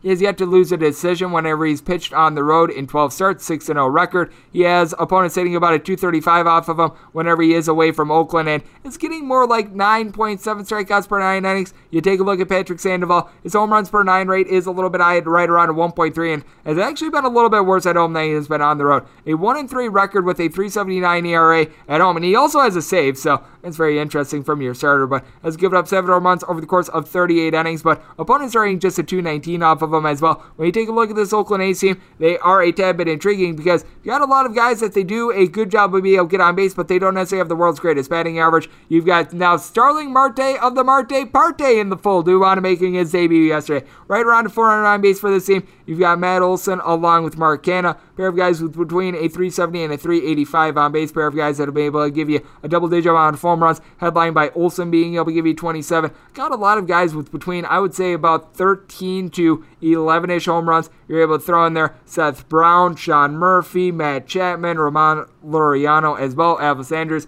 After having a very bad start to the year, he's been able to pick it up a little bit. Here in the month of July, he's hitting right around 250 with nearly a 300 on base. So still not great, but at the same time, he's able to give you a little bit of something. And then with the LA Angels, oh yeah, they've got that guy by the name of Shohei Ohtani that's right now leading the league in home runs with a 280 batting average now. Not having Jared Walsh out there, I think, is actually a big deal. He's a guy that's giving you 20-plus home runs. Want to make that nice sliding catch in the All-Star game. David Fletcher, though, ever since the beginning of the month of June, he's hitting right around a 340. Jose Iglesias is hitting at 280 as well. Getting back Justin Upton is big as well. prior to him going on the injured list, this guy was white hot. You take a look at what he was able to do in the month of June. He was putting up right around a 338 batting average with a 463 on base. Now, it was a little bit of small sample size as he wound up getting put on the injured list towards the end of that month, but he's been able to give you 15 home runs so far this year. Phil Gosselin, 295 batting average, where the LA Angels are outkicked. That would be the bullpen, because this is a team that they always neglect to add pitching. Steve Cishek has been able to do a relatively okay job for you. Rossio Iglesias has been able to do a nice job out of the bullpen as well, but Tony Watson is a guy that I don't necessarily have a lot of faith in. Mike Myers right around a 4.34 ERA. Seems like it should be higher. Junior Guerra right around a 5-ish ERA. And then with the Oakland A's, they've been able to do a very good job out of their bullpen. You've got Andrew Chafin, who winds up coming in from the Cubs right around a 2-ish ERA. Deolis Carrera has been a little bit up and down recently, but has been able to give you some good innings. Lou Trevino has been able to give you right around 2.1 ERA. Yasmero Petit is able to give you multiple innings as well. So I do take a look at this spot. I do think that the Oakland A's should be a sizable favorite. I set them at minus 144, and I want to make this total in 8.3. So we're going to be diving under along with the Oakland A's. 925, 926 on the betting board. The New York Yankees hit the road to face off against the Miami Marlins. Zach Thompson is going to be going for the Fish. Jameson Taillon is going to be going for the Yankees. Yankees find themselves as favorites of between minus 142 and minus 150. Meanwhile, if you're taking a look at the Fishies, and we're between plus 130 and plus 135, 8 to 8.5 is your total on the 8.5. Under is minus 115. The over is minus 105. On the 8, over and under anywhere between minus 105 and minus 115. Thompson has actually been able to do a very good job for the Miami Marlins. We were talking about this with our good friend Sharky Waters Nation, but you take a look at Mr. Thompson. Despite the 2-3 record, he's giving you right around 10 strikeouts per 9 innings. He's allowed 2 home runs in 33 innings. The ERA is a 2.45, and he's given up 3 runs or fewer in every one of his 7 starts. So this is a guy that's been able to deliver for you 5+ innings in now 3 out of his last 4, so he seems to be stretched out. Meanwhile, with Jameson Taillon, we were mentioning his home and road splits. This is a guy that at home has been very solid. 4-1 record, 3.26 ERA. On the road, 2-3 record, and he has given up right around 2 home runs per 9 innings on the road, and opponents are hitting a 280 off of him when he's away from Yankee Stadium, 221 when he's in Yankee Stadium. With the Yankees, this is a team that they did wind up trading away Luis Cessa from the bullpen. They have been making a whole bunch of moves recently. They bring in Clay Holmes and Sal Romano, a pair of guys with 5 ERAs to try to fortify this bullpen. I don't know how that's necessarily going to work out for them. It does look like Aroldis Chapman is back to his old self. They do get back Zach Britton. He has been a little bit shaky since coming off the injured list. I fully expect him to be able to give you a little bit of something. But then you take a look at the Yankees as well. You were expecting a little bit more out of Garrett Cole yesterday. And by that I mean you expected him to not give up 8 runs, 7 of which were earned. So that really puts them behind the 8 ball. That was not necessarily good. And then you wind up having Albert Abreu give up 6 runs without giving you a single out. Now, you take a look at the lineup of this team, they are going to be bringing in Joey Gallo. Not all because of left-handed hitting, was hitting right around the Mendoza line with a combined 22 home runs. Gallo himself has more than 22 home runs, but he's an all-or-nothing hitter. And with the Yankees, what has really been hurting this team is the fact that they just have been hitting a bunch of solo shots and really nothing else. So I really do question that move a little bit. You've got Aaron Judge, he's been able to give you 21 home runs. He's got a 377 on base. Got a couple constants with this team. DJ LeMahieu, Giancarlo Stanton, along with Gleyber Torres, between 332 and 352 on bases, but with Gleyber Torres, he only had 6 home runs so far this season. You take a look at some of these guys, Kyle Higashioka, Tyler Wade, along with Brett Gardner, throw in there Ryan Lamar as well. All these guys are hitting below the Mendoza line of a 200. You've been able to get Greg Allen to be able to give you some good production. As Stevan Florel has been able to hit a 300. That's in a very small sample size, though. And then you take a look at the flip side for the Miami Marlins. This is a team that they wound up selling off the Marte Parte of Starling Marte, so that's a little bit unfortunate. But you've had Jesus Aguilar and Adam Duvall be very good for this team. For Aguilar, hitting right around 270. For Duvall, he's only hitting a 230. But for Duvall, north of 20 home runs. Aguilar, 18 home runs, 75 RBI. Miguel Rojas is able to hit right around 270 for this team. You've been giving a couple appearances to Devin Marrero, and he's actually been able to do a very good job for this team. I trust him a whole heck of a lot more than guys like Lewin Diaz. I always love to be able to bring up Monte Harrison, who I remember hitting like a $150 for the Wisconsin Timber Rattlers several years ago. So you got a lot of guys that you don't necessarily trust him with that regard. Sandy Leon is a good one as well, but you have been able to get a little bit of something out of Brian Anderson since he wound up coming off the injured list as well. And I realize that the Miami Marlins have sold off a couple pieces, but you take a look at this bullpen. Dylan Flora has been very good for them. Yimi Garcia is no longer available, but Richard Blyer, John Curtis with 2 S's, Anthony Bender. These guys would be able to get the job done. I feel like the Marlins Marlins should be an underdog, but I don't think that they should be this big of an underdog. I was in on them as long as I was able to get north of a plus 130. That's what we are finding right now. Set the total at 8.2 as well, so I'm taking the over along with the fish. 927, 928 on the betting board. The St. Louis Cardinals are going to be playing us to the Minnesota Twins. Jose Barrios going to be going for the Twins. Meanwhile, you've got Wade LeBlanc, who's going to be going for the Cardinals.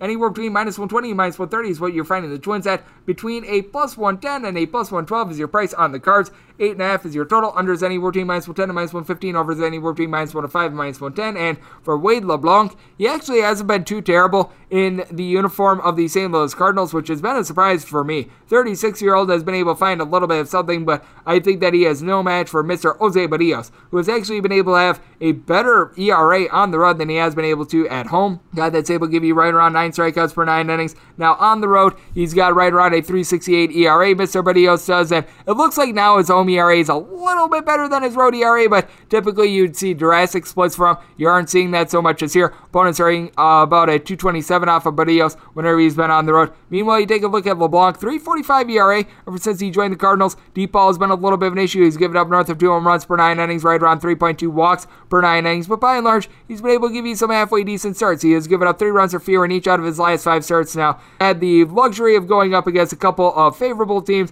The Arizona Diamondbacks are certainly in that mix. You wind up playing against the Colorado Rockies as well, so he has been able to benefit a little bit from that, but by and large, he has been able to give this team some solid innings. When you take a look at the St. Louis Cardinals, you do have a trio of guys they're able to trust in out of the bullpen. You've got Francisco Barrera, Giovanni Gallegos, along with Alex Reyes. The Millers, Andrew and Justin Miller, have not necessarily been great, especially Justin Miller. He's got north of a 10 ERA. Why he's getting innings is anyone's guess, but you do take a look at the St. Louis Cardinals. The lineup has not necessarily been too terrific. They have been one of the best under teams ever since the beginning of the month of June, and the reason why is because they just don't have a lot of guys that are driving them in. You've got quite a few guys hitting between, I would say, about a 250 to a 269. You've got Umando Sosa, who's just below that, and then you've got Tyler O'Neill, Nolan Arenado, Paul Goldschmidt, Dylan Carlson, Yadier Molina, Tommy Edman. And what you've been able to get out of Paul Goldschmidt recently has been very good. You take a look at what he's been able to do here in the month of July. He's hitting at 326. He's been able to pound out a high 6 home runs for any month so far this year, so he's been able to do his job. Nolan Arenado along Tyler O'Neill, pair of guys have been able to go deep quite a bit. Arenado, 20 home runs. Tyler O'Neill has been stuck on 17 for quite a while, but he's been able to give you a tad bit of something as well. He's been a little bit banged up. Matt Carpenter, he just looks like a shell of himself at this point. Paul DeYoung, he's been able to give you a tad bit of something, but it certainly has been herky-jerky. Then you take a look at the Minnesota Twins. This is a team that they have Nelson Cruz out of the fold, but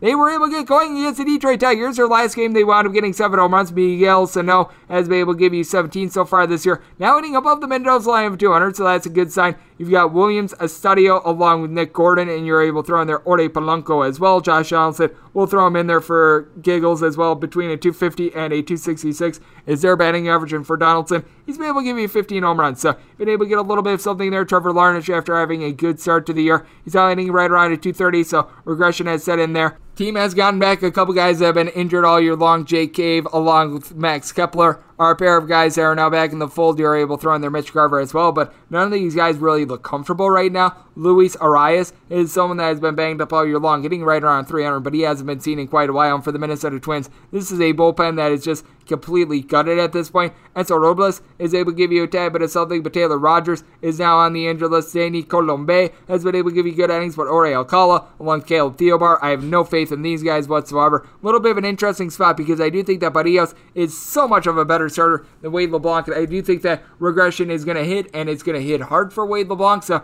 I did wind up setting the Twins as a sizable minus 146 favorite, so I'm going to be going with the Twins in this spot. I also wound up setting this all 8.6, so we're going to be going over along with the Twins and wrap things up with a big one. 929, 930 on the betting board. The San Francisco Giants are going to be playing against the Houston Astros.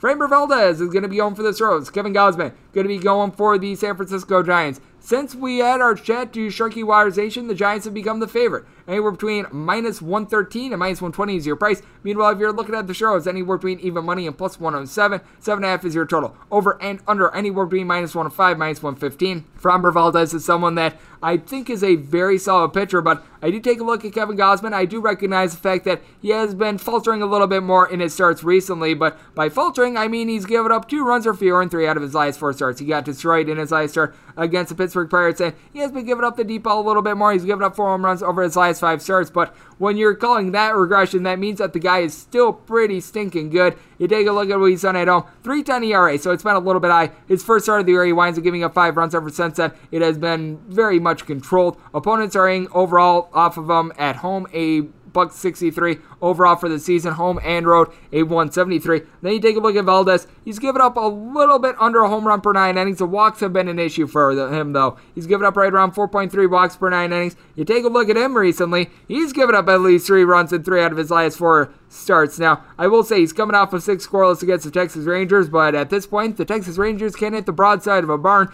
His home and road splits are very equal. 294 road ERA, 300 home ERA, so you don't necessarily have a lot there. And with the Houston Astros, as we know, this is a lineup that is pretty stinking good. You've got Michael Brantley, who's sitting right around at 330 for the team, and then you've got Carlos Correa, Kyle Tucker, Jose Altuve, L.A. Mendez-Diaz. You're able to throw in there Yordan Alvarez and Yoli Gurriel, all hitting at least at 274 for this team, other than Mr. Kyle Tucker, all with at least a 350 on base. With all these guys aside from Diaz, you've been able to get a double-digit amount of home runs out of all of them. Chas McCormick has been able to give you 10 home runs. Miles Straw is right now giving you right around 15 stolen bases, 340 on base. So you've got a lot of that going on with the Astros. You do have a little bit of a fear with the bullpen, though. They do bring in Kendall Graveman. That is certainly going to be able to help them out. Hopefully they're not planning to use Rafael Montero too much. He's got right around a 7-ish ERA. Brian Presley has been solid for the team along with Ryan Stanek, but Brooks Raley, he has not been good for you. Meanwhile, you take a look at the Giants' top 5 bullpen ERA. They have been absolutely masterful all year long. They did wind up using up Jarlin Garcia yesterday, but I do like what you've been able to get out of someone like a Zach Liddell. He has come in and he's been able to do a good job for the team. They used up Dominic Leon yesterday, but only for 9 pitches, so he should be able to come back in this one. And for the San Francisco Giants, they now have Brandon Crawford back in the fold. He's been able to give you 60 RBI. He has been able to post up about a 285 batting average, 18 home runs. Mike Yastrzemski right around 320 on base, only hitting at 225, but 16 home runs for him. Austin Slater has only about a 230 batting average, but he's been able to give you some deep shots. He's got north of a 300 on base as well. Gotta love what you're able to get out of Darren Ruff and Donovan Solano, pair of guys hitting between a 260 and a 265 for Ruff. He's been able to give you a home run every about 14 or so at bats, but for Posey, he's hitting above a 300. So I do think that the Giants should be able to get the job done. So many people are looking for holes to poke in the San Francisco Giants, but this is just a rock-solid bunch. I set them as a solid favorite. Also set this all at 7.7. So we're going with the Giants and the total over. And that will wrap things up for the Baseball Betting Podcast on this Friday. A big thanks to Sharky Waters Nation for joining me in the last segment. If you like what you're hearing from this fine podcast, you're able to subscribe to the Baseball Betting Podcast with Greg Peterson wherever you get your podcasts, Apple Podcasts, Google Play, Spotify, Stitcher, and TuneIn. If you have a question, comment, segment idea, what have you for this podcast, one of 2 ways we'll fire those in. First one is my Twitter timeline at JarenScorty1. Keep in mind, the letters EM, they mean does not matter. The other way is find an Apple Podcast review. If you rate this podcast 5 stars, it is very much appreciated. And then from there, you're able to send in whatever you'd like to hear on this podcast. From there, we'll be coming at you guys every single day throughout the baseball season, which means coming at you once again tomorrow. Thank you so much for tuning in.